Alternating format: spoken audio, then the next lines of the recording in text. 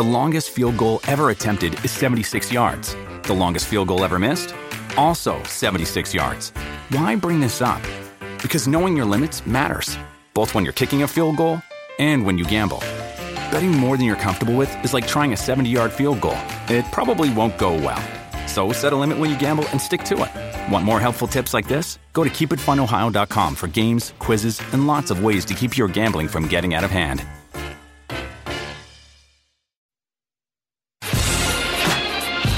The Hail Varsity Radio Saturday Morning Show. Strap yourselves in. Here are your hosts, Chris Schmidt. Y'all don't even know he was a virgin until he's 28, and now, roll tide. And Mark Cranack. Time has come for someone to put his foot down. And that foot is me. Welcome to it. Weekend editions here at Hail Varsity Radio, presented by the Nebraska Check That by your friends at Currency. Almost fumbled at the goal line. We regathered the handoff. It's a loss of 2, but we're off and running this morning. Hail Varsity Radio weekend presented by Currency. For all your equipment financing needs, go Currency. Chris Schmidt, Mark Cranack, and Elijah Herbal. Numbers to get in this morning can dial us up at 466-3776, 466-3776, 800-825-5865. You can find us and watch us this morning if you dare on ESPN Lincoln's Facebook, on ESPN Lincoln's Twitter, and on Hail Varsity's radio Twitter feed at HVarsity Radio. Elijah's got his big old cup of coffee. We had a successful homecoming last night for Junior. He was in bed way before I was. The parents had a good time last night. He is downstairs, but he made a late night taco run, apparently. So that's quite impressive. A man after Elijah Herbal's heart with the taco run late. We are efforting Mark Cranack. He is checking his headset, P. Diddy style, right now. And Elijah, what do you know, man? How was the night? We had a fun time at the Hail Varsity Club yesterday.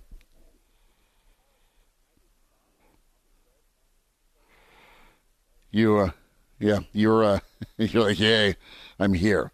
Mark Cranack joins us. Cranack, good Friday night. You ready for your bye Saturday, my friend? I don't think Mark can hear us still. He looks inquisitive right now with his computer. He's flat out annoyed. Everything's going great. Here's what's coming up this morning. We will rewind and get some national perspective with a guy that was in the metro region for a number of years. Does a great job with the SEC and the ACC network. Matt Schick will join us. Of course, you catch him and Nick Baugh with the Schick and Nick podcast with Hurrdat Media. So Matt Schick coming up around 7:30 or so. Our rewind with him. In hour 2, we'll make sure we spend time with Brandon Vogel. Excited to get his take on the week. And then the Iron Horse, Gary Sharp, will be with us. So that's on the docket. It's been an interesting week. In the bye week is supposed to be a week of rejuvenation, a chance to heal up, get healthy, even though it's early in the season. And Nebraska football, Nebraska's fan base absolutely needs a bye week. It's been anything but a smooth season. The dismissal of Frost, the dismissal of Chenander after Oklahoma, and then you move forward here with some changes, not only contractually, but you also have a full week of recruiting. What do we got going here with Cranack? I have just reached out to Mark via text. I have no idea what's going on right now. So as soon as I know, you'll be the first to know. But couldn't tell you. Can email the show, chris@hailvarsity.com. It's worked last week. Yeah, that's what I'm thinking too. So there we are. Is something burning in the studio? Why are we off air? Yeah, that was. Well, really, I got no idea. I'm just gonna shut the alarm off. That'd be good. Everything's going great on this Saturday morning. Yeah, let's just. We needed to buy today, but we don't have one. So we're off and going. Trev Alberts, of course, meeting with the media on Thursday. He had some comments not only about the names that are floating out there about the coaching job, but you had Mitch Sherman report what amendments have been made to Mickey Joseph. And when it comes to Mickey Joseph, his contract is much better right now. His base still $600,000, a monthly stipend of $33,000 and change, taking on this role as the interim head coach. And the thing that is good that's helping Mickey this week on the recruiting trail is that he can say, yes, I will be here. Because if Mickey does not get the job as head coach at Nebraska, Mickey will be able to transition back to wide receivers coach. He'll be able to transition back to associate head coach, and that is extremely key for Nebraska's recruits. And you know that he is going to be in Lincoln, whether or not he gets the interim tag removed. That's important. Nebraska's got to move forward. Bill Busch taking over a larger role, moving from special teams coordinator. Bill Busch now is your defensive coordinator. And Elijah, I think the thing with Nebraska is, as you look forward to next week in Indiana and the rest of the season, you still have 8 games left. You're going to need the offensive line play to improve vastly, but you're going to need the defense to make some jumps, and not just a little bit, a lot. And there'll be incremental jumps, and that started with some fundamental work for Nebraska football a little bit during this week before they start prepping for Indiana. But with Bill Busch, I think, you know, there's a belief out there that with Coach Chinander, in some instances, I think he tried to match what the call was going to be for an offense with a specific defense, right? And last year you could do that. You did do that because you had Daniels plugging up the middle. You had Stilley plugging up the middle. And you also had a really talented secondary that had been back there with Dismuke and Williams, that had been back there for years, right? I mean, you're talking super seniors along with Cam Taylor-Britt at the corner. Nebraska's defense was good enough to win a lot of ball games last year. You go into this year with the same philosophy, and you've got too many new pieces, either that have been in the program or too many new pieces that were added in the portal. And I think from a gelling standpoint and a familiarity standpoint, it was a lot to ask, Bud, for this defense, and you've seen the results. You've seen 35 points a ball game.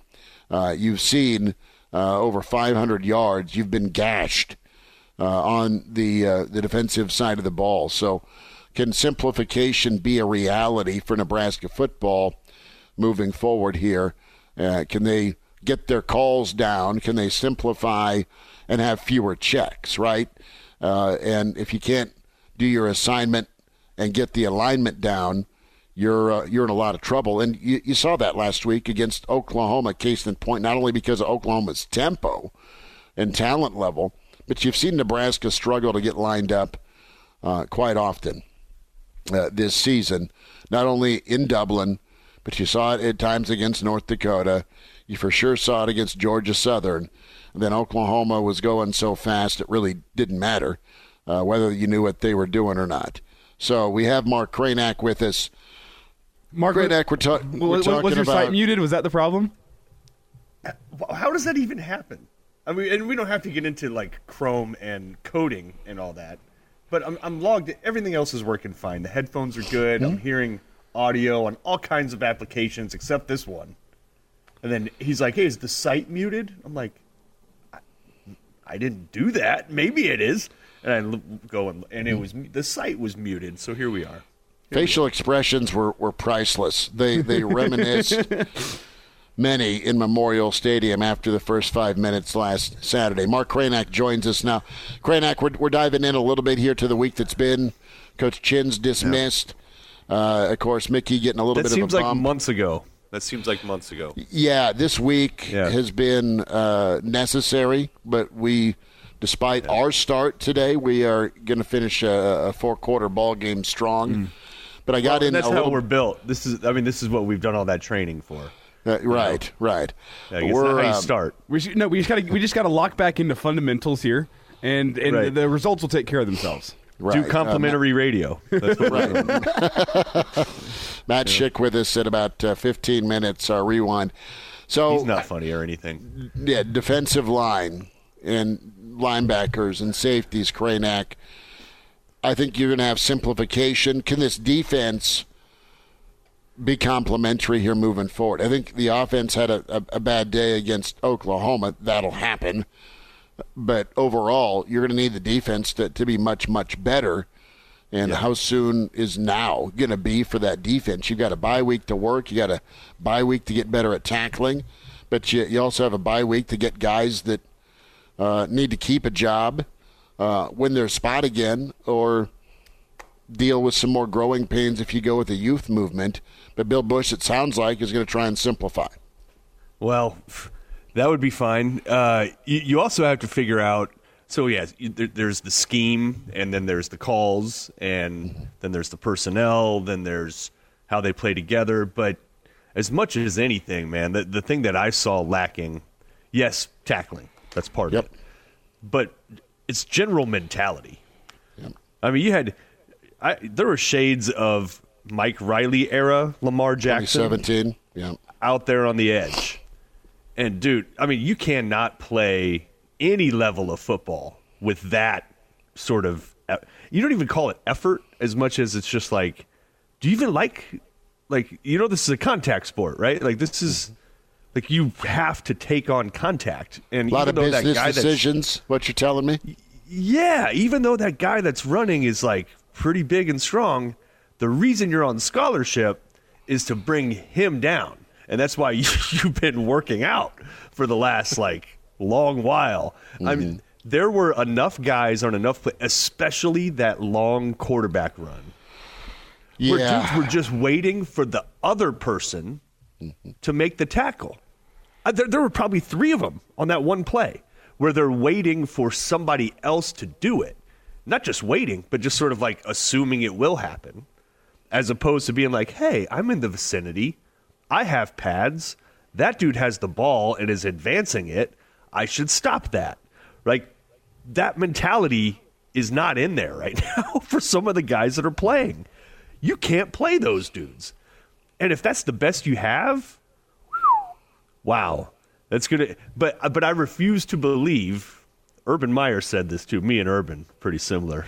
Well, of course. Thoughts and assessments. You both would have had a great time in Dublin. He said essentially something like, I refuse to believe that they don't have somebody on that. I mean, you got a roster of 150. Mm-hmm. There's not a couple dudes on there that could just go ahead and make those tackles. It was rough, man. It's something where you wonder, and something Joel Klatt said too, which I thought was pretty telling, where he said,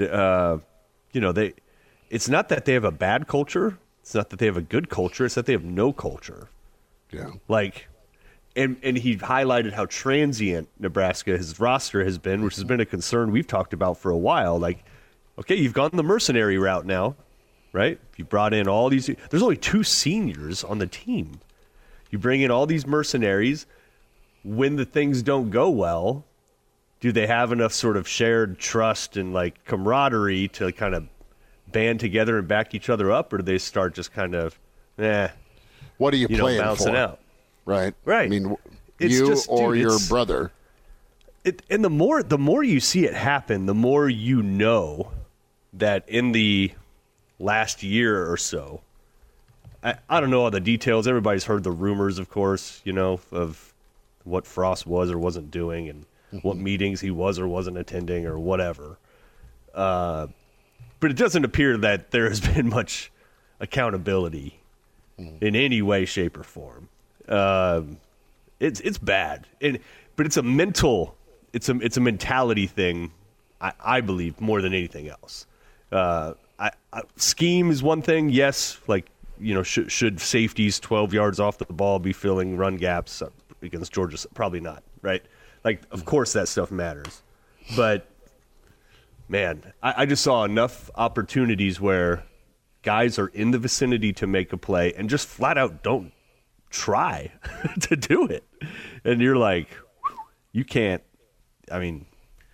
call whatever play you want defensively. Do whatever alignment you want defensively. Dudes like that can't be on the field. Just period. Well, and you got to wonder, too, that, all right, you've had enough time to come to Jesus here with film review. You've had enough time to or whatever you're into to coach up, and you've got to make a move forward with everything on the table open, all positions. And this is critical for leadership, whether you're one of the few seniors or somebody a voice that's listened to in the locker room. To your point about guys turning down the opportunity to make a tackle on that scramble, thinking someone else is going to do it. Yep. You as a guy like Nelson, right, or Newsome, or Tanner, Vokalek, right? You've got to, your captain's got to be stepping forward and trusted enough, because those guys didn't play perfect ball either. But they've got to be at least listened to and fix this. And guys got to be okay with continuing to work to keep their spot. There's no tenure. That keeps ringing through my ears with Trev Alberts. There's no tenure in coaching. Well, there's no tenure in positions either. So if you're going to go with a redshirt freshman or someone that's new in the program because they're hungry and they give you the best chance to win, there might be a little bump. Can it be any worse? As Clark Griswold once said, we're at the threshold of hell, right? That's what it's looking like on defense, as is. Can it get much worse? So, they're putting up 550 and 50 a game? Oh, well, you're allowing 35, right? And so at what point do you eject the old guard and come in with the new guard? That'll be pretty telling. This week will, to me, have been telling. And then what do they move forward with next week during practice and Indiana prep? Because there's still opportunity out there. And I think a lot of Nebraska fans feel that the season is lost already, right? That's what it looks like. But there's still 8 games, so it technically isn't lost yet. You still have opportunity. Well, of course, and what do you do with it? It was also very good to hear Mickey Joseph echo what I think we've also been talking about on this show, which is it's good to hear it out loud, because I've been waiting to hear it for like a decade now, where instead of talking about, well, no, we had the right play, we just didn't execute, or we got to do a better job of executing. It's like, no, what about your job as a coach to play complementary football and to realize the situation you're in, right? So when it's abundantly clear to people just sitting on their couch that you cannot pass protect for crap, like, you just can't. Like, you can lament it all you want. You can say, they better execute better, but they're not. So what do? I don't know. Maybe stop putting them in positions to do something that they're terrible at, right? And if that means taking the air out of the ball and committing to just running it no matter what, and then trying to hit some play action and maybe having kind of a crappy offensive performance, but it milks clock, keeps your defense off the field, things like that, it's probably worth doing. right? And Mickey talked about that. He's, in hindsight, I should have done that because they could not protect, right? No. It's not only that you can't protect, so you can't throw the ball downfield. It's that you are going to get your quarterback injured because people are taking free shots at the guy, and unless you can fix that mid-game, you got to recognize the game you're in and just be like, okay, that's not going to work today. Let's pack it in a little bit. Let's give our team the best chance to win a game versus here is the play that looks good in chalk. Here's the play that, based on their coverage, looks like it should be open. Great, but you're not accounting for the fact your tackle's not blocking anybody. So that play no longer works. Rip it out, burn it. Right. Here's the other thing. It was good to hear Mickey do it. We'll see if he actually does it in the next game. What can you gauge from your team as you've gone good on good? Because if the defense is where they're at and your offense can line up and our offense does this well against this defense, let's put it in for the game plan. Well, 9 times out of 10, you're going to be facing better defenses than you're going against in scout, right? Oh, geez. So how do you even put a plan together? Because Nebraska's game plan early against Oklahoma looked good. That was a great script. 6 plays, 77 yards. The next 37 plays, 77 yards, right? Because OU overloaded and got home and played piñata with the quarterback. You had countless negative runs to try and set the run game up on first down to make second and manageable. You're going backwards. At least 4 consecutive drives. It's second and long because you got nothing on first down. Your quarterback got murdered. Your short game didn't go anywhere because all the bubble plays that worked in that first drive, you put press coverage out there, threw away your blockers, and made tackles there. Yeah. And the routes were too long to develop, and there was no time for Casey Thompson. I did like Chubba Purdy. Thought he looked good. That was encouraging. You have a situation, too, where A.J. Allen's hurt. What's Nebraska get at running back? Weekend edition moves forward here, presented by Currency. And our conversation here, the Weekend Rewind, with Matt Schick's on the way. When you think of Union Omaha, what comes to mind? The high level of play, the inviting atmosphere, the amazing promotions, huh? I spoke to a former player, and when I asked for one thing that made playing for Union Omaha so special, he responded with the people, his teammates, the staff, and the fans. The super passionate, crazy, awesome fans, that is. Why am I bringing this up? Because I want to remind you that the people are just as important to the team as the team is to them. There are plenty of matches down the stretch, and we want to see you in the seats. Get your tickets now, before it's too late. Now it's time to get back to the Hail Varsity Radio Show with Chris Schmidt and Mark Cranack. All right, that's it. You two guys leave me no choice.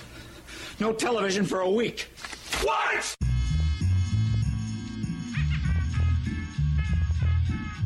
Back into it. It's Hour 2. It's Hail Varsity Radio. We're presented by Currency. For all your equipment financing needs, go Currency. And the joys of Nebraska football at this point in time, the man that's on ESPN Radio, Sirius XM, and, of course, the Hurrdat Family Podcast, the Schick and Nick Show. Matt Schick with us at ESPN_Schick.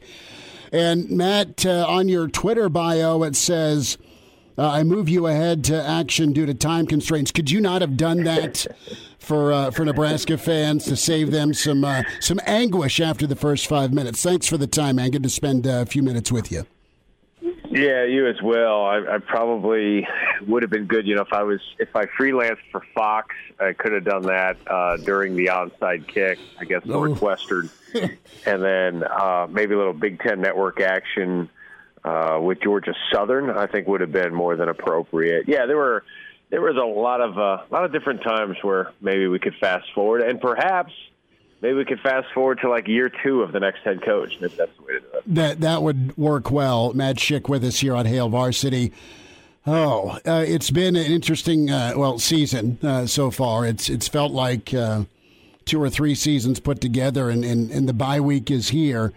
But I want to go back and to touch on Frost and his tenure here.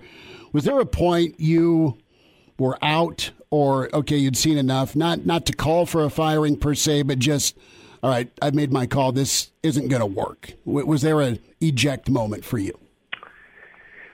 I kept giving him the benefit of the doubt until Ireland, until what happened there, because everyone knew what was riding on that game. Everybody knew what was at stake, and no one more so than him.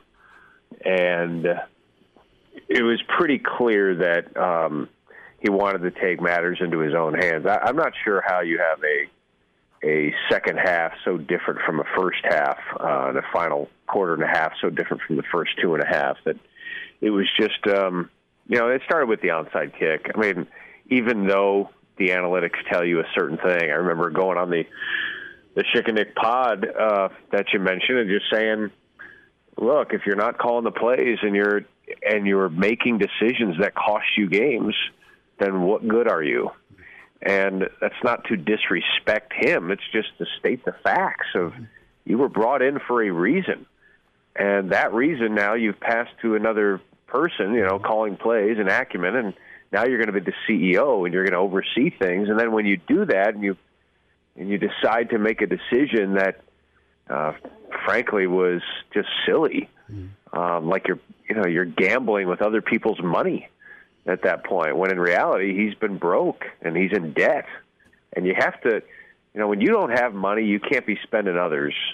And that's what he was doing there. And then, North Dakota, I kind of gave him the benefit of the doubt, though, because of the time change. And, it's the next week. You never buy like Northwestern. And then obviously what happened with Georgia Southern was enough for everybody. But it's one of those things, Schmitty, like in hindsight, you look back, okay, you always assume the law of averages would kick in these close games. And then you realize, well, going into this year, the common denominator was still the same. And so if it went the same way, you knew why. And now we know why.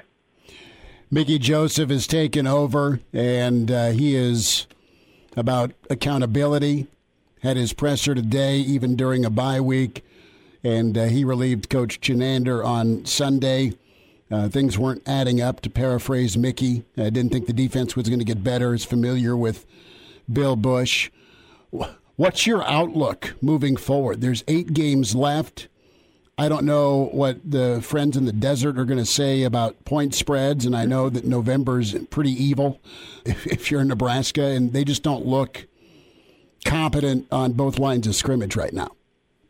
Yeah, and frankly, I don't know what it matters. I guess that's kind of where you're at with it. I don't mean to be cynical about it, but as the 30,000-foot view, whether they go 5-7 or 2-10, who cares? And I know Husker fans care. I know you want to put a good product on the field, but this thing is going to get blown up.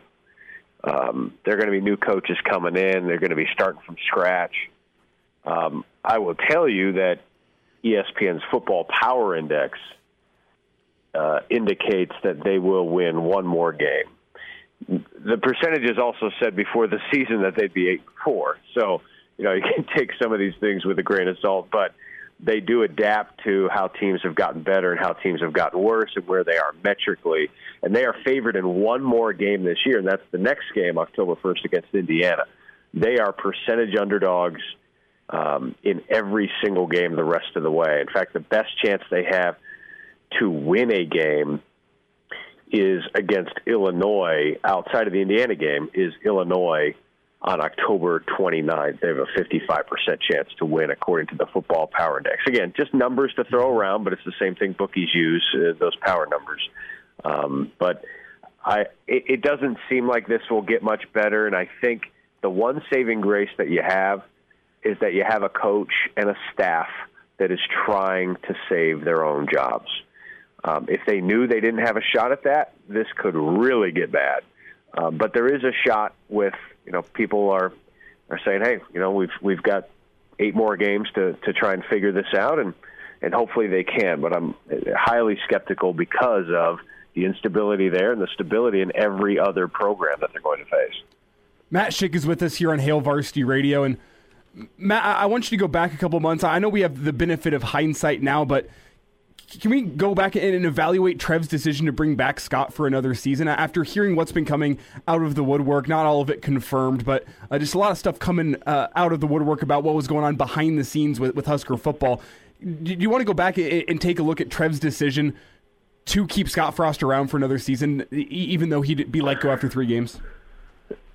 No, I don't, because I think things had to get worse for him to pull the trigger in that way.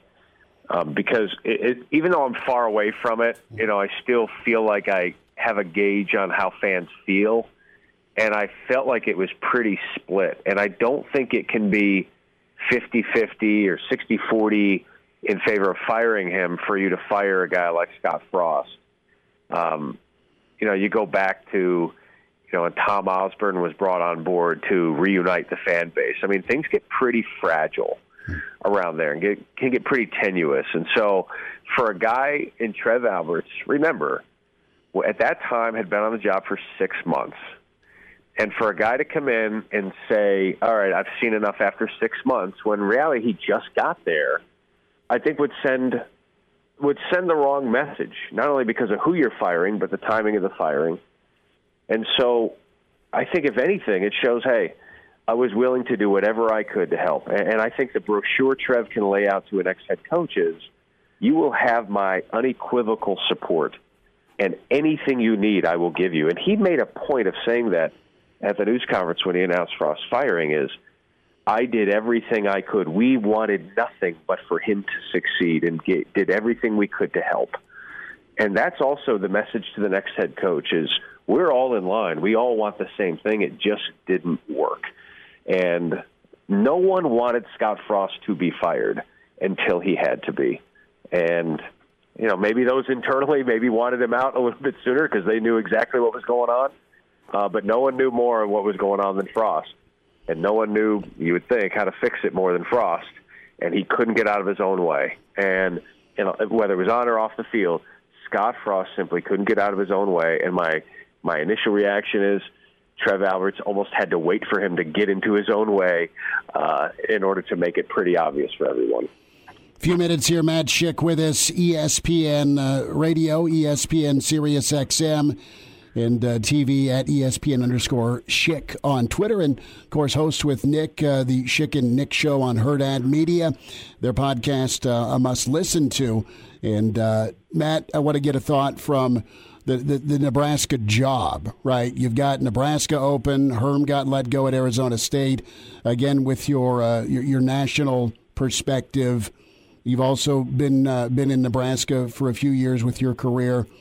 What's the job level like in Lincoln? What's the Nebraska job now to folks at your level? What's the draw for a potential candidate? Well, the draw will be that the bar is pretty low, which is good. Following in the footsteps of Osborne and Solich was not going to be easy when 9 wins wasn't good enough, and frankly, following in the footsteps of Bo wasn't going to be easy when 9 wins isn't good enough.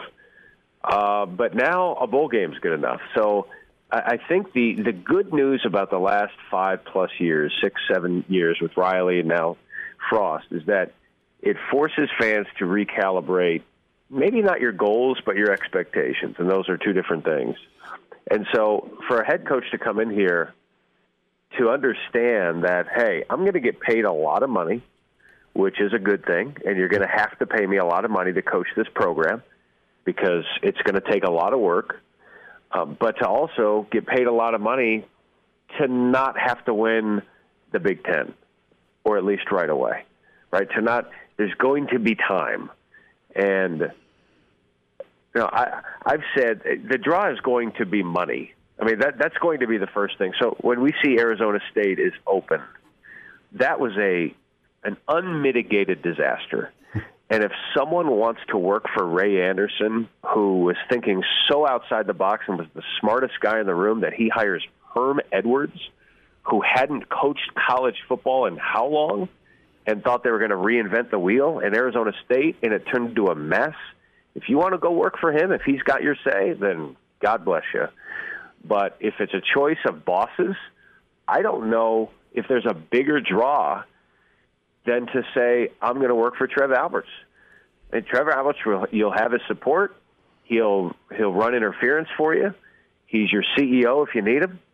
And he's as good of a dude as you'll find in the business in terms of knowing what's right and wrong and how he wants to go about doing things. So for a guy who competed for national championships, he sure seems to have a level head about what the expectations are. So the number one draw is money.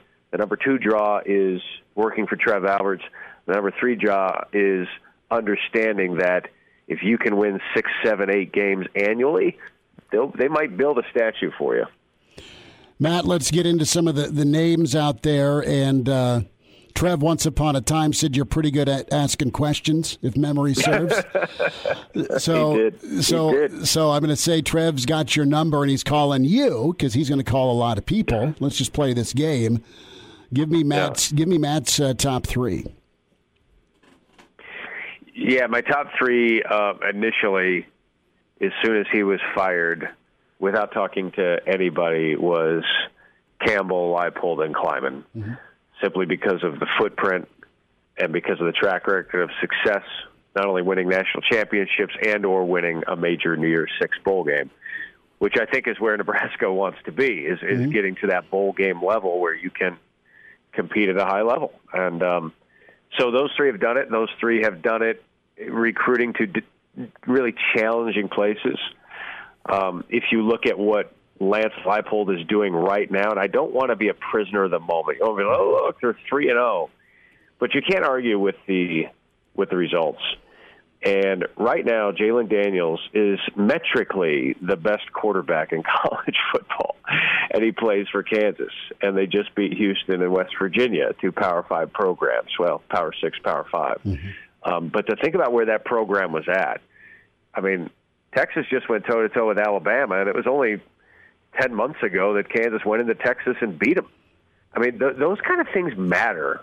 And Kansas is a terrible job. So if you can pull a guy that is doing a good job at a terrible job, and you're going to give him resources, that to me says a lot. So I think Leipold's up there. And I also think it's important to find a guy where, yeah, maybe you catch lightning in a bottle, but Trev kept using the word grinder. I mean, is there any more evidence of wanting to grind than being the head coach at Kansas and then doing a good job at it? So there's a grinder. And I also think it's important to find a guy who, if he's good at it, isn't going to be looking for another job. And that, to me, would be a Lance Leipold. I mean, Trev looks at stability and emphasizes that. And has said that time and again. So I would go Leipold and Campbell, 1A, 1B, however you want to look at it. And winning in the line of scrimmage, I think, suits Campbell as well. So I think either one of those guys. I would lean Campbell simply because he's won at the Power 5 level and won a New Year's Six. But I don't think you can go wrong. I don't think Kleiman would take it. I think he's too happy from everyone I talked to at Kansas State. Loves his job, and he's not going to mess with happy. But you've been at a place like Iowa State long enough. And like I said, Big Ten money is different than Big 12 money, and I think that's why you target those 2 guys. Few minutes here, Matt Schick with us, ESPN Radio, ESPN Sirius XM, and TV at ESPN_Schick on Twitter, and of course host with Nick, the Schick and Nick Show on Herd Ad Media. Kansas, back to Lance. I mean, they just looked different, right? And I think the mess he walked into post Les Miles, there may have been a player or 2 there, because Les could always recruit, but just what they do on the lines of scrimmage as quickly as they've done it, quarterback aside, and he's phenomenal, you're right, but they're just pretty much bullies on the lines. And I didn't think I'd say that about Kansas football, ever again post 30 years ago, So what he's done down there is pretty impressive, and I know that there's some fatigue with the Nebraska tie or the Nebraska guy, but it doesn't hurt that there's been some mentorship by some really good people from Nebraska when Leipold was in Lincoln. I he gets it a little all that bit. matters. In being familiar with the area, the familiarity with Nebraska. You don't have to know the state inside and out. You don't have to have been employed at the university to get it, but it helps. It's not one of those reasons that you hire someone, but it sure is a nice thing. It's like, hey, I didn't buy that house because it has the in-ground pool, but it's nice. It's a good added bonus. I bought it because it's in a great city, in a great spot. But, man, it sure is nice to go out on your back porch and go for a swim. It's kind of like with Lance. Yeah, you don't want him because he's from Nebraska, but it sure helps. But the guy knows the area, and that's great. So I think Nebraska's in a good spot here for either guy. And here's the thing. This is where Nebraska's at, where they fire Scott Frost, a quarterback of a team that used to thump Kansas, and now a step up is hiring Kansas as head coach. That's just where the program is at, and I think that's just indicative of when we talked about recalibrating expectations. Whoever they hire is going to be likely, if it's those two, one of those two would be from a program that Nebraska used to walk all over, and now Nebraska's looking up at him. Well, Matt, there's a third name on that list from Bruce Feldman. That's the offensive coordinator at Alabama, Bill O'Brien. Well, what is your reaction to Bill and his chances at this job? Yeah, I get it. I get it. He's, was there any bigger reclamation project than having to deal with the Sandusky scandal at Penn State and the scholarship losses and trying to turn that program around? Talk about coming into a program at a bad time, a horrific time in a lot of different ways. He did it and did a great job. I'm always a little leery of guys who have that NFL background and pedigree, and if you succeed, are you using it as a stepping stone? Beggars can't be choosers, so it's not like Trev can go, hey, what would happen in 5 years if we raise the level of play and you want to leave? Well, that'd be a great problem to have, and I think that would be one that Nebraska would trade for in a heartbeat. Does he have the charisma for the job? Does he have that? I don't know. I haven't talked to Bill O'Brien in a while. I don't know him that well. I'm sure Trev, he's at CNN when Bill O'Brien's at Georgia Tech as an assistant. Maybe they cross paths, and maybe, through all of his connections, hears good things. And, any guy who's good enough for Nick Saban is good enough for Nebraska. So I wouldn't say that would be a bad hire. It would just be one of those, all right, let's see how it goes, see how he fits, and see what happens, one of those things. But if I were making a list, he wouldn't be on my top three, but I would trust Trev to make that decision and knows more than I do about that. Matt Schick with us from ESPN Radio, ESPN TV, Sirius XM, and, of course, host of the Schick and Nick podcast. Find him on Twitter at ESPN_Schick. Matt, I know you're not in the Urban camp. Do you think Urban wants to get back into coaching? Or does he like hearing his name being talked about with the ability to get a head gig again? Yeah, let's be clear. Those are two different things, aren't they? Yes. I've been pretty vocal about, Nebraska, you're better than that. I know where you get desperate sometimes. And it's like, hey, I'm looking for that special someone. I don't care if she does drugs. We're going to get married. Like, man. She can dance, right? Wow. That's right. Look, she can cook. Yeah, but she does meth. Like, are you okay with that? Like, yeah. No, I'll be fine. The meatballs and spaghetti are outstanding. Okay, well, what happens when that wears off? And so, like, with Urban, it's, Did you just wake up from a coma? Like, have you noticed what he did in Jacksonville? How he treated people? The video of him at the bar, of him not going home with the team, of what happened at Florida, of what happened with Zach Smith at Ohio State. Like, are we just waking up? And do you want any risk of that? And is there any guarantee that Urban Meyer is ready to do heavy lifting when he's got headaches on the sideline? Like, I'm not trying to belittle any medical condition he might have, but this is going to be a heavy lift. And to say Urban Meyer is going to wave a magic wand was just really silly. And so the whole, Trev met with him. Well, great. He was in town. It was very convenient for him to do that. And maybe that's why he fired Scott Frost, so he wouldn't feel guilty about picking Urban Meyer's brain when he was in town. Who knows? But I don't know. I think any program that wants to take a chance on Urban Meyer, God bless you. Hopefully you're playing with house money. But I know one thing: Nebraska's not playing with house money. Don't cook meth, cook meatballs. That's the That's right. That's the tip. Matt Schick with us. Matt, take care, brother. This was fun again, and thanks for giving us a few minutes today. Anytime, fellas. Always enjoy it.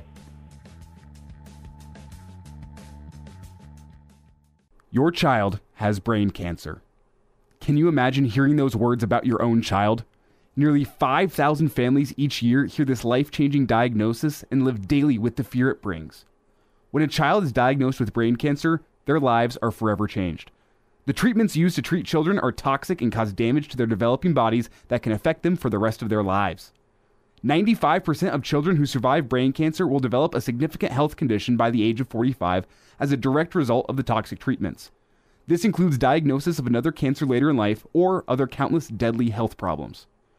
Our kids are special, and we need to treat them that way. By making a donation to the Team Jack Foundation, you fund research that leads to safer, more effective treatments, giving kids hope. You can be the difference. You can fund the cure. Join us and donate today by visiting teamjackfoundation.org. The Hail Varsity Radio Saturday Morning Show. Strap yourselves in. Here are your hosts, Chris Schmidt. Y'all don't even know he was a virgin until he's 28, and now, roll tide. And Mark Cranack. Time has come for someone to put his foot down. And that foot is me. Back with you, it's Hour 2. It's Hail Varsity Radio. We're presented by Currency. For all your equipment financing needs, go Currency. Already off to a better second hour than the first hour. Chris Schmidt, Mark Cranack, Elijah Herbal were efforting Brandon L. Vogel. Vogues was going to do some recon work in the southeastern part of the United States. You know, Cranack, there's no shortage of candidates out there, and you have one that's continuing to try and make a second impression. And Mickey Joseph, tough duty against Oklahoma last weekend. Nebraska moving forward on the recruiting trail with Mickey. That is good to have him as your representative for Nebraska football with the 2023 and beyond class. And Indiana looms. We've spent plenty of time talking about names and the appeal the Nebraska job has. And Trev Albert spent some time on that Thursday as well. And you just heard Matt Schick talk about it in the rewind because of the dollars, right? And what you have in the Big Ten. A Big Ten job is going to be sought after. You've heard the names this week, and you know, last weekend and into the beginning of the week, you felt like, okay, Lance Leipold was a name that continued to gather some steam. Towards the end of the week, we had a chance to spend time with Gary Barnett and intrigued by the Dave Aranda name with what he's doing at Baylor. Of course, Matt Campbell and Dave Aranda hook up today in Ames for an FS1 showdown. I believe that's a 2:30 kick. And Baylor underdogged there. But you have familiarity with Aranda and Mickey and Bush. I think there was crossover. There definitely was. There was at LSU Bush because Aranda. Bush was on his staff at Utah State, at Wisconsin, and at LSU. So there's familiarity there and quite a bit of influence, quite honestly, with Aranda. We welcome in Brandon Vogel, managing editor with HailVarsity.com and magazine. You can read his book with John Cook, Dream Like a Champion, and we encourage you to get that. Vogue's continued wacky week, right? Not only with moving forward on the defensive side of the ball, but you have stadium improvements, a new media rights deal, upgrades to Memorial Stadium that need to take place, and you still have a vision to sell if you're Mickey Joseph on the recruiting trail. I want to start off, though, with your reaction to the amendments and the the particulars on the Mickey Joseph contract here with the ability to come back and keep or take your old role back if Nebraska goes a different direction at head coach? But, I mean, that was certainly the most telling part of that, I thought. And I think, I probably shouldn't speak for everyone, but I think a lot of people have seen the value that Mickey Joseph brings. And that was true before he took on this sort of impossible task of navigating Nebraska through its remaining 9 games. So it'll be interesting. It's one of those things. Anytime you bring in a new head coach, there's certain guys you'd hate to lose, and Mickey Joseph certainly belongs in that category. So this makes that a little bit of an easier kind of pathway, I think, for him. Now, Brandon, I'm no expert here. Is this standard practice? The verbiage in this contract that he's going to return back to associate head coach and wide receivers coach once his time as interim is up. Is that standard, or is this something new? I mean, how deeply are we reading into this? Are we reading too deeply into it? No, I don't think so. I'm not an expert either, but it doesn't strike me as something I recall seeing a whole heck of a lot. So I do think it was, and maybe it's something that was important for Coach Joseph to have in there. Maybe it's something that was important for Trev Alberts to put in there. Maybe both. So I do think it definitely jumps out a little bit. But again, I think we've seen the value that Mickey Joseph has already provided at Nebraska just as an assistant. And this is basically, I think, acknowledging that and acknowledging, hey, thanks for taking on this task. It's going to be strange for all of us. Brandon Vogel is with us on Hail Varsity Radio. And Brandon, we talk a lot about Nebraska's, strengths. Like, what are they good for, right? Big Ten, great fan support. Do you think we talk enough, especially in light of the new multimedia rights deal and the new Big Ten contract? Do you think we talk enough about how Nebraska is just flat out printing money? And does that change the calculation a little bit here in terms of who Nebraska can realistically go after? I think it does. And I think having the kind of long lead time makes things, hey, let's fire our best shots, and there's really no downside to doing it. I mean, you look at USC, which was on a similar timeline last year, and Lincoln Riley was the guy that was at the top of their list. That didn't really come together as far as what's been reported until after Oklahoma played that Oklahoma State game. And I'm sure, he was aware of USC's interest, but it wasn't until that moment that it officially became a go, and USC didn't have to move down its list. So I think the advantage of having the fan support, having the revenue coming in continually for Nebraska, and having been really, pretty fiscally responsible throughout all of this, throughout all the multiple coaching changes, helps Nebraska in this. And that announcement, Trev was asked directly about it. Does this sort of progress, given that you just entered the coaching market again, help? And I think it does. And, of course, he said it does. Brandon Vogel joining us here, weekend edition, Hail Varsity Radio, presented by Currency. Vogues, as we look at some of the names that are out there, and it's been, I don't want to say exhausting, but we're just getting started, and it is it's just a different cycle, right? To start off with kind of the Leipold name, and wow, KU's 3-0, and they get Duke this weekend, right? You have Iowa State and Campbell. He's been proven to be a winner and a developer. Let's spend some time on Aranda, okay? And I want to continue to go there. What's most impressive to you about Aranda? Is it his stops and success? And tell me what you think about the Baylor job, not only what he's done, but just the job in general in Waco. How tough or easy is it, in your opinion, to win down there?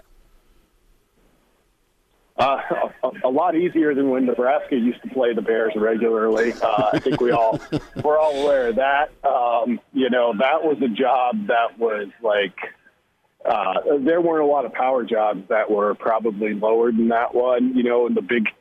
When Nebraska was in the Big 12, Art Briles kind of shows what it can be. Matt Rule comes in and does a good job over a short span. And now Aranda has. And we've seen, the brand new stadiums that got great facilities because it seems like everybody does at this point. So it's a good job. I mean, I think one of the real interesting pieces of this for Nebraska and, any other team in the SEC or Big Ten who might end up in this position is like, we are headed somewhere where I think everybody kind of acknowledges and assumes that we're not talking so much Power 5 anymore as Power 2. And that's the Big Ten and the SEC. So does that open up some doors for you? We don't know yet. I mean, this is literally our first crack at it, really, of is an SEC Big Ten job more secure, more desirable, more lucrative than almost anything, all but the best teams in the Pac-12, Big 12, or ACC can offer. So there's a piece of that as well. I think the most, to talk Aranda for a second, I think the most interesting or impressive thing to me is just kind of the level approach. I mean, the guy has coached defense at a high level as a coordinator first, and it's translated to Baylor. That's the thing you always worry about with a coordinator is, okay, now you got to run the whole show. Can you do it? And so far he has. It's kind of a nature of coaching, hiring, and firing in this age where the sample sizes are often pretty small, and that gives me a little bit of hesitation. But really, there's not a lot of guys out there that wouldn't give you that hesitation because it just all happens so quickly now. Brandon Vogel with us here. Go for it, Mark. Sorry. I should have noted. We should have the play cards this week. I know. We totally blew that. Brandon, what do you think is more likely? Is it that Nebraska will land a coach from, I guess, kind of the obvious candidate pool, which I would classify as Leipold, Aranda, and Matt Campbell? Or is it somebody nobody's even talking about at all? We're going to have a long enough lead up to this that by the time I think Nebraska announces the hire, I don't know if there will be anybody that nobody's talked about, but I wouldn't rule that out. There's a lot of people out there that, I mean, the way that these kind of coaching lists all go, and we all do them, is, you kind of connect the dots that are really easy to connect. Part of the reason with doing this so early is to give yourself time to look beyond that. I was a little bit ashamed of myself until hearing Bronco Mendenhall talk about the Nebraska job a bit this week. And, his numbers are very good. He's interesting in that he, family is really important to him. He and his family basically decided, we're going to take a break. Like, I'm going to coach again, but I'm just going to leave this Virginia job because I think we need to. And he's somebody who's just like sitting there. If Nebraska decided he was the guy, they could theoretically hire him tomorrow and let him get going on 2023. So I think candidates like that are certainly still possible for Nebraska. Now, career record, by the way, 135 and 81, if anybody's wondering. That's all. No, that's it. Couple 11 no win seasons at BYU in there. Yep. Just pointing that out. Now, Brandon, 7-7 in bowls. Brandon, from what you know here about Trev Alberts, I don't think you have any inside information, but from what you know about Trev and what he wants to accomplish in this coaching search, how much do you think he's going to rely upon that search firm? I know coaching search firms have drawn some ire from fans in the past, but their convenience and what they allow you to do in a coaching search really does open up some new opportunities. So how much do you think he's going to rely upon that coaching search firm as he goes through this process? I think you rely on them as much as to the point that you feel comfortable, which I think can be quite a bit. CSA has a pretty solid track record. Had a hand in the Lincoln Riley. What you're really, I think, looking for here is kind of what we were just talking about, is those coaches that are not, Lance Leipold, Matt Campbell, somebody that everyone's kind of talking about and everyone kind of draws the natural connections there. You hire a search firm to be like, okay, yep, we see that, and we can kind of infer from those candidates, if they're high on your list, what you're looking for. Here's some guys you might not be thinking about. And that's where I think they come in, and then it becomes how far down your list do you have to go before you can get a coach that wants the job. Brendan Vogel is with us here, Weekend Edition, Hail Varsity Radio, presented by Currency. Vogues, you've seen a lot of coaching searches. You've seen a lot of lists during the carousel season, and it gets started early with Nebraska, with Arizona State. What's your take on 2022 so far with the names mentioned? Is this as strong of a year as there's been, not from a suitor standpoint, but from an options? Back to your point about that reality that the SEC and the Big Ten are the two landing spots, it feels like right now, for the future of college football, for Monster Payday and just kind of being the premier options in college football. Nothing against other leagues, but you just see how things are drifting with realignment. Do you like the names that might be in invisible ink on Trev's list? Yeah, I mean, if that ends up kind of transpiring over multiple years, and this is, the first we see of it, then yeah, it does feel like a pretty strong candidate pool. If it's too early to kind of see the influence of, hey, we think this is headed to the SEC and the Big Ten are just going to have huge advantages beyond just the money, which they already have, over, other really good jobs, then I think the coaching pool, so to speak, is, fairly typical or fairly standard. I mean, you look at this, and I think Alberts was asked about that this week as well. You kind of have to freeze these coaches in amber a little bit, because you're not hiring them. Like, if Kansas goes 10-2, great. It'd probably be harder to get Leipold if he's your top guy then. But really, you're hiring him based on what he did at Wisconsin Whitewater and what he did at Buffalo and what he's already done at Kansas. So we'll see. I guess the thing that would make me very nervous is if there's somebody who becomes the hottest name through this 2022 season, and that ends up being, what Nebraska goes with, then I get really worried about just kind of sample size, one special season, and maybe that's it. Brandon Vogel with us on Hail Varsity Radio, and by the way, Bronco Mendenhall, his three sons' names are Raider, Breaker, and Cutter. Football guy. Football guy. Yeah, let's go ahead and sign him up. So let's go back to the actual product on the field that Nebraska is dealing with right now. And Brandon, were you equally alarmed, I guess, as I was, and I believe Chris and Elijah were, it's not so much alignment and what play calls you're doing and all that, but just like the mentality of what you saw on defense, especially on that long quarterback run.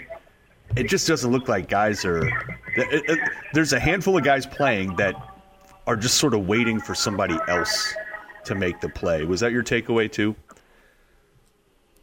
Yeah, that run is not one that anyone will remember fondly. I didn't think very fondly of it in the moment. It was just strange. It felt like it took like 60 seconds to go those 61 yards, and you had some missed tackles. You had at the end just like not great effort, and you had a couple of mistakes to even put it in, that kind of territory where it was going to go 61 yards. And the thing that it was 3rd and 7.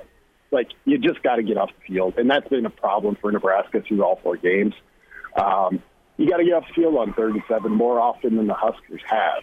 So there was just nothing good about that. Not how it started, not how it unfolded in the middle, and then I particularly didn't like how it finished for a couple of Huskers there. So got to get that figured out during the bye week. I mean, the way forward here for Nebraska is if they're going to slow it down on offense, I think that's okay. I think they can do that. The efficiency numbers are good.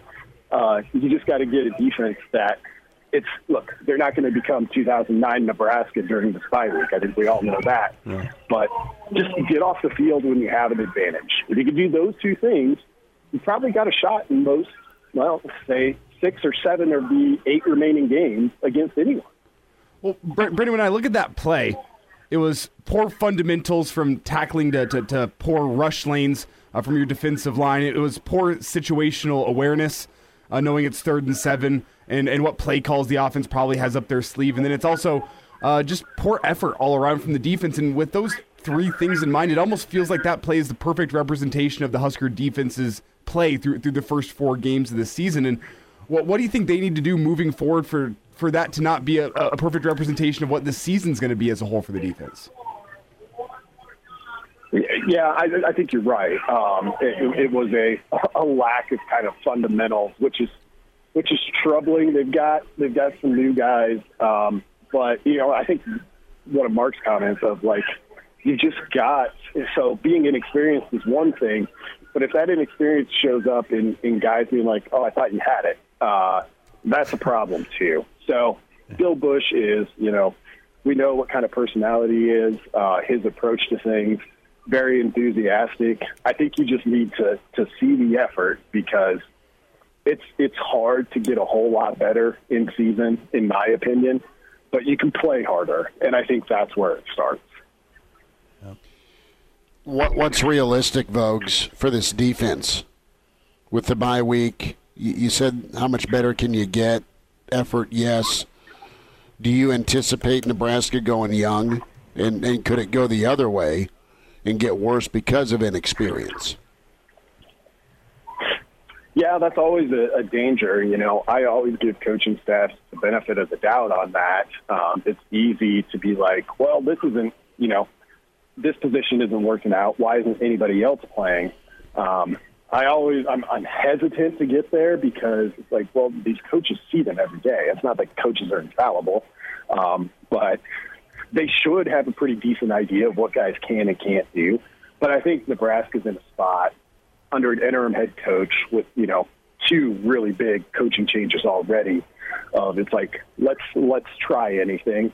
And if you've got guys who are going to come in and make mistakes, but make them at 100 miles an hour, as they say, I think you take that.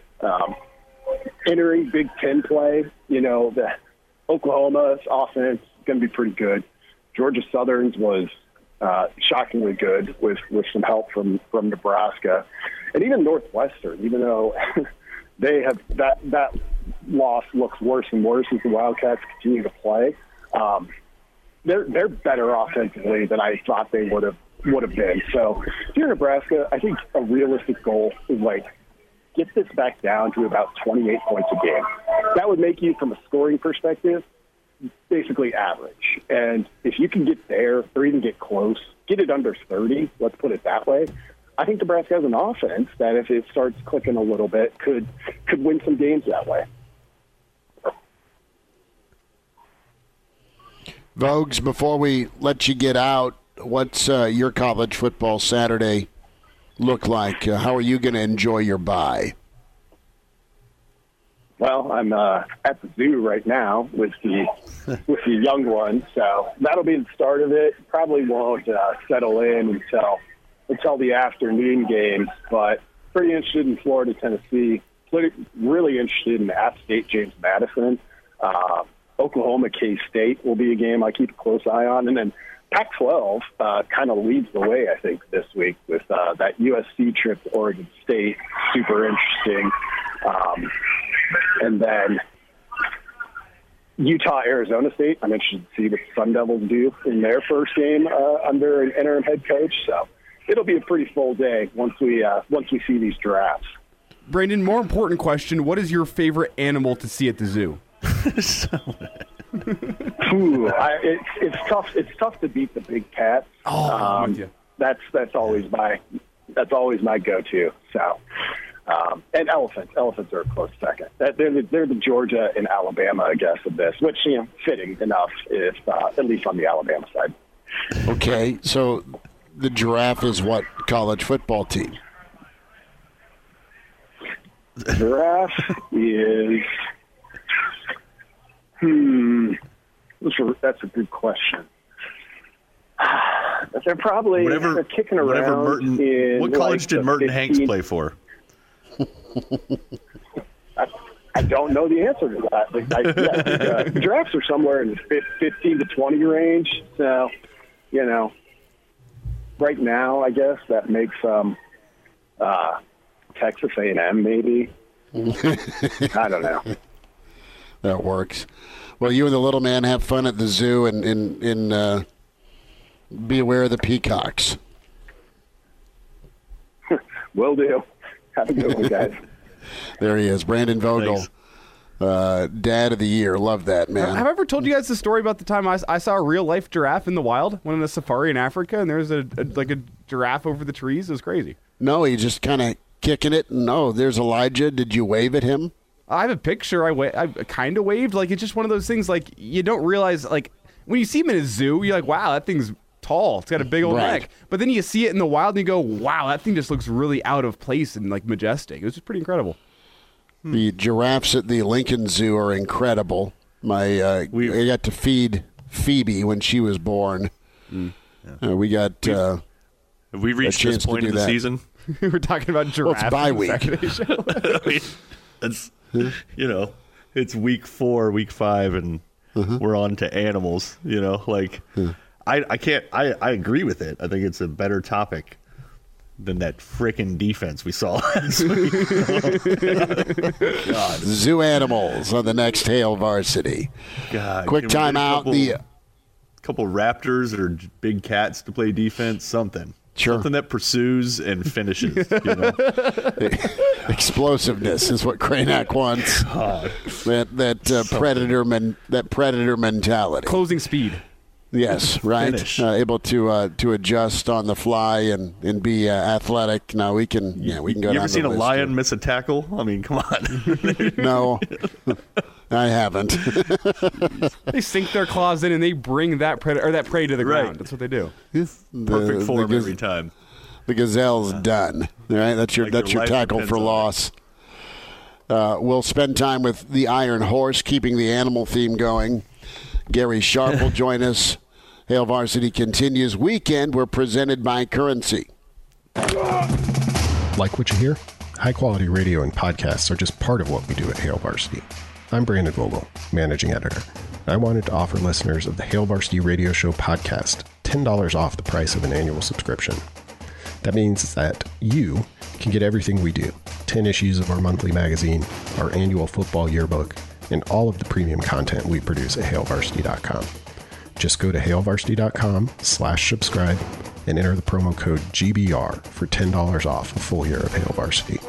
That's hailvarsity.com/subscribe, promo code GBR. Glad to have you back. Yes, sir. You heard me right. Here are the guys, Schmidt and Cranack. Well, Hector, here's the game plan. You're going to bring us 2 absolute martinis. You know how I like them, straight up. And then precisely 7.5 minutes after that, you're going to bring us 2 more. Then 2 more after that every 5 minutes until one of us passes out. Excellent strategy, sir. Well, they are getting after it for Maryland and Michigan. The Twitter video this morning, my goodness, some gal in a tank top getting a full beer option pitched her way, making a great right-handed catch, smashes said beer on forehead, and then proceeds to slam it. Iowa Russ sending the poster of the day. It's titled "Punting is Winning." Rutgers v. Iowa. Taylor versus Corsack, the Thunder from Down Under, mate. Yeah. And it says, "Get punt struck." Looks like a boxing poster. It is. It looks like a boxing. Punters. It's pretty good. Their legs intertwined. When we talk hang time, that's been one positive for Nebraska football. I guess you can lean on. We welcome in the Iron Horse, Gary Sharp. Sharpie, how are you doing, bud? How you spending your bye? Thanks for the time. Hey, thanks, guys. I imagine that's Urban Meyer's trip back to Ann Arbor. There will be some posters that will be very unkind to Urban Meyer. I mean, I think if you thought the little incident in the steakhouse went away, I'm sure you'll see that front and center on Fox here in about 30 minutes. Yeah, we had to talk to Junior, keeping with the poster theme. Junior was getting advice from some of his friends that are, girls, because he asked out Emma to homecoming, and he had a good homecoming last night. But he was talking to one of his gal friends in, I don't know if it was math or science, but his little gal plays soccer, and Carson made some sort of, or was going to go with some sort of scoring sign reference, and I said, no. We can't do that. Well, why? Hey, Gary. Gary, we it's reached that point of the season. Brandon Vogel was at the zoo just now when we talked to him, and we brought up, what's your favorite animal? Because we all want to be here this morning. None of us are hungover. It helps us avoid the topics at hand here. So, a favorite animal at the zoo? I would say penguin. I've always been a big fan of the penguin. See, I think they're overrated. A lot of people like penguins, but I'm just kind of like, what? Can you please explain yourself on that horrible take? Well, look at these. They're just kind of like, I don't know. They're like just these big cylinders with these little weak legs. They're black and white. They don't blend into anything. They're good swimmers, but it's like you're a bird, dude. You're supposed to fly. Or they're birds, right? I mean, come on. I don't know. They're fine. They're fine. Somebody didn't grow up with the movie Happy Feet, I can tell. Yeah, I just, I don't mind. My dad likes penguins. I don't dislike penguins, but I'm just saying of all the animals, you're going with that one. And it's just kind of like, I'll go like leopard. Okay. Right? Sharpie, what zoo animal is Nebraska? Ooh, that's a great question. I would say that they are the something extinct. Something was cooler 20 years ago than it is now. They are an animal that is not extinct, but you don't see much of. Yeah. A rhino. Brontosaurus. They're a rhino. Well, but a rhino is pretty tough and physical, and actually rhinos can be smart at times. That's true. Nebraska's a hippo. Well, Nebraska right now is kind of wandering. So maybe there any animal you want to pick that's kind of out in the desert that they have a destination, they're just not really sure how to get there. Polar bear floating out there on an ice cap as their world around them collapses. Yeah, you know what? Hey, that thing that a polar bear is sitting on doesn't have much left on it. It has pretty much melted all away. Yeah. Gary Sharp with us. Sharpie, what's your big board look like from a coaching standpoint? I know Mickey's contract details released yesterday, but there's been plenty of names out there. Any name that's high on your list or you like? Well, I've always liked, and this was before things got sideways in Nebraska starting a couple of years ago. I've always been a big fan of Matt Campbell. I think who he is, how he built his program.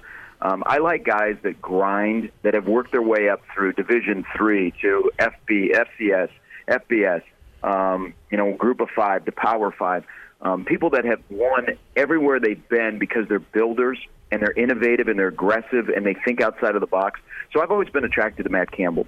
And he should be on everybody's list. But remember, he's very choosy because he's got a good setup in Ames. And I think there are things that we probably overlook in a wild coaching search that are important to a guy like Matt Campbell or Lance Leipold or Dave Aranda, three of the top candidates. I will tell you, I like defensive guys. So Jim Leonard is a guy that I really, really like. But the problem is Jim Leonard has never been a head coach. And he may have been, for some of these coaches that have less experience, They may be frosted. You know, Frost only had 2 years of head coaching experience. But I think as we all have these big boards, and I haven't, guys, in 2 weeks into this, I haven't gotten into, here's my big board. There are coaches that I'm attracted to, like the three I mentioned. Mm-hmm. I think a guy like Pat Fitzgerald in a different environment like Nebraska, that might be an interesting thing. But here's the thing that I'm telling people is, if you listen to some of the stuff that Trev says, he described why they got into their agreement with Fly Sports, and he was talking about their CEO. He said he's innovative, he's aggressive, and he's a different type of thinker. And while I'm listening to that, and I've listened to Trev speak a lot, I'm thinking, man, he just kind of told you without telling you some elements of a new coach that he's looking for. I still think through this all, and it's going to get real quiet here because now they're going to get deep into the search, and you have a search firm that may unearth a surprising guy or two that you would not assume that all of a sudden is interested in Nebraska. And so there might be a surprising pick that pops up onto the radar. But also, I've known this, we've all been through coaching searches, it is sometimes the least talked about person that ends up getting the job. Well, yeah, that's happened twice, right? Like Riley came out of nowhere, Callahan came out of nowhere, and then, you know, Pelini and Frost were like the obvious ones that everybody wanted.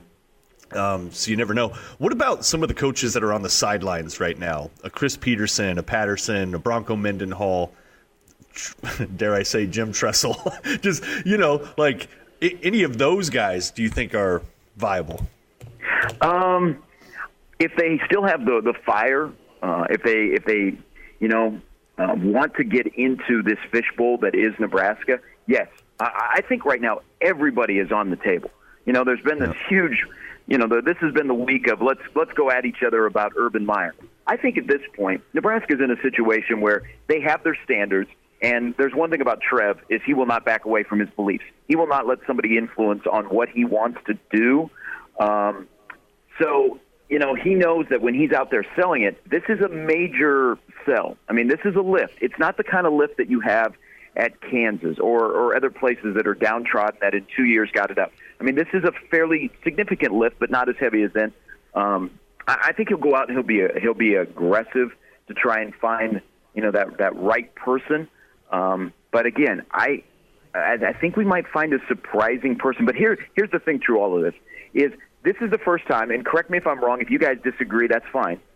You trust the guy that is going out to make the hire. Now, Moose, we knew who he had to go hire, so you take him out of the equation. But the past athletic directors that had to make a major hire, and this is kind of the significant hire during this whole cycle of 20 years. You trust the guy to sell it, he knows it, and he's going to get it done because he realizes how important this is. I have high level of trust in Trev. And now we've said that the last several years when we've reacted to candidates that have been hired. I thought T.O. hiring Bo made the right call there. You know, I know Bo wasn't perfect, but 9 wins, 10 wins looks really good if you're a Nebraska fan right now. Despite some big stage embarrassments, you were consistent. You weren't losing to other teams in your division all that often. And who knows if you would have got over the hump in some bigger games. But I think Trev's a guy that I think, and some folks may disagree, Sharpie, but I think Trev, I think a guy like Moose, his ego wanted to be the guy that hired a guy like Frost. I got that done. And while I don't think Trev's immune from ego, I think at his core, I think Trev wants to get it right for the program, not because I want to get it right because I'm Trev Alberts and it's the legacy thing. I think Trev's intentions are to get a program he loves back on track and make the best hire that way. His motive seems pretty genuine to me. Yeah, and here's the other thing during this coaching search, guys, and we've all been through it. Trev will not let anybody else get involved. Like, Trev is not a puppet. There's not gonna be people that are around him or above him that he's going to let influence who he's going to get. If he wants somebody, and I believe he's got 3 to 6 candidates that he likes, that he's attracted to, that he will search out, and that list may go to maybe 8 or 10. but he won't let somebody else say, hey, you got to hire this guy, and then we're going to move the strings. He'll do this. This is his pick, and I think that's refreshing because he's in a unique spot. He studied the program currently as it is. He studied the landscape, and he knows what Nebraska needs to move forward in the new Big Ten. So he's in a unique spot, and he's got an abundance of money, guys. He's got a brand-new facility to sell. So there's a lot of advantages here. And whatever job comes open, unless there's just something crazy that opens up, Nebraska's going to be the best job during this cycle. It's just how many people are attracted to Nebraska with everything that comes with it. Not just the, hey, if you get it to pop and win. It's everybody that is around the program, that supports the program, and the challenges you've had in the past.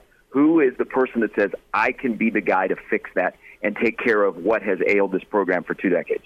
Talking with Gary Sharp here on a Saturday morning edition of Hail Varsity Radio. And Gary, we got about 3 minutes left here before we got to get out. And I just want to ask you, what is crunch time going to be for Trev Alberts here in this hiring? You expect that this is going to take a little bit, and it's not going to be a new head coach announced till after the season. But when's he going to have to lock into the nitty-gritty and get himself a list of a top 2 or 3 that he can start negotiations with? When is crunch time going to be? Well, I think it's going to be a slow process. I mean, you don't have to hire a coach on September 24th. You do have some time. But as you get closer to the end of November, and you have to make some decisions, and there's guys going to be leaving on your roster, and there's going to be the portal, and there's going to be recruiting and stuff, that's when it'll really ramp up. So I think now he digs deep into it.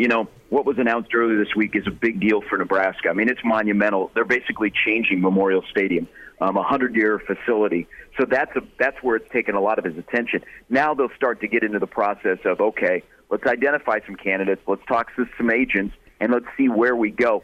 But he's in a good spot, guys, because I think he can sit back. He doesn't have to hire Lance Leipold today. He doesn't have to hire whoever wins between Iowa State and Baylor. He can sit back and watch some things and listen. And then also, don't forget, last year, the sitting coach at Notre Dame and the sitting coach at Oklahoma changed jobs. Strange things happen. Somebody may pop up privately onto the radar that you would not expect, that then all of a sudden, because you've been patient, you have the opportunity to talk to that person. So I expect over the next 6 weeks, guys, there'll be all of the coaching rumors and searches and boards and all that stuff. But from Nebraska's perspective, I believe it'll get really, really quiet, and it should, until they get closer to making a decision, which I think you'll really see it ramp up about mid-November, if it's not the guy that has proven that is currently there, that he's also in the mix, and that being Mickey Joseph. Gary Sharp with us, Hail Varsity Radio. Hey, quick, before we get you out of here, Nebraska and UNO fall baseball today. Are you on site for that one? I am not on site for that, but how cool is that?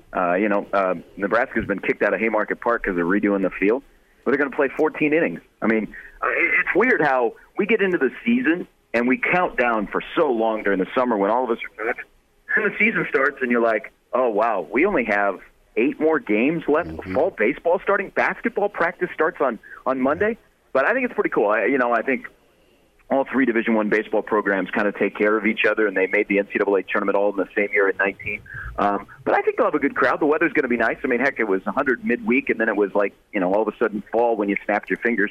So it's pretty cool. But this is you talk about the interesting athletic year for Nebraska. They've already made a move on football. You don't know what's going to happen with basketball. And remember, Will Bolt completely turned over his roster. Unprecedented what he did with his roster. And so I'm curious to see how all of those parts mesh together. It's Gary Sharp with us. Sharp, you have yourself a weekend, buddy. We'll check in next time. Thank you so much. Hey, thanks, guys. There he is, Gary Sharp with us. Get the podcast, Hail Varsity Radio, Spotify, iTunes, Google Play, and the Hail Varsity YouTube channel. Kranak, have yourself a weekend. Thanks for popping in this morning. Yeah, y'all upgrade your animal choices from penguin. Come on. Let's go with the big Brennan says predator. flamingo. Lucky to have a leg to stand on. Well played. Elijah, be good, buddy. Appreciate you. Chris Schmidt back at you Monday at 4 with Hail Varsity. A Huda Media Production.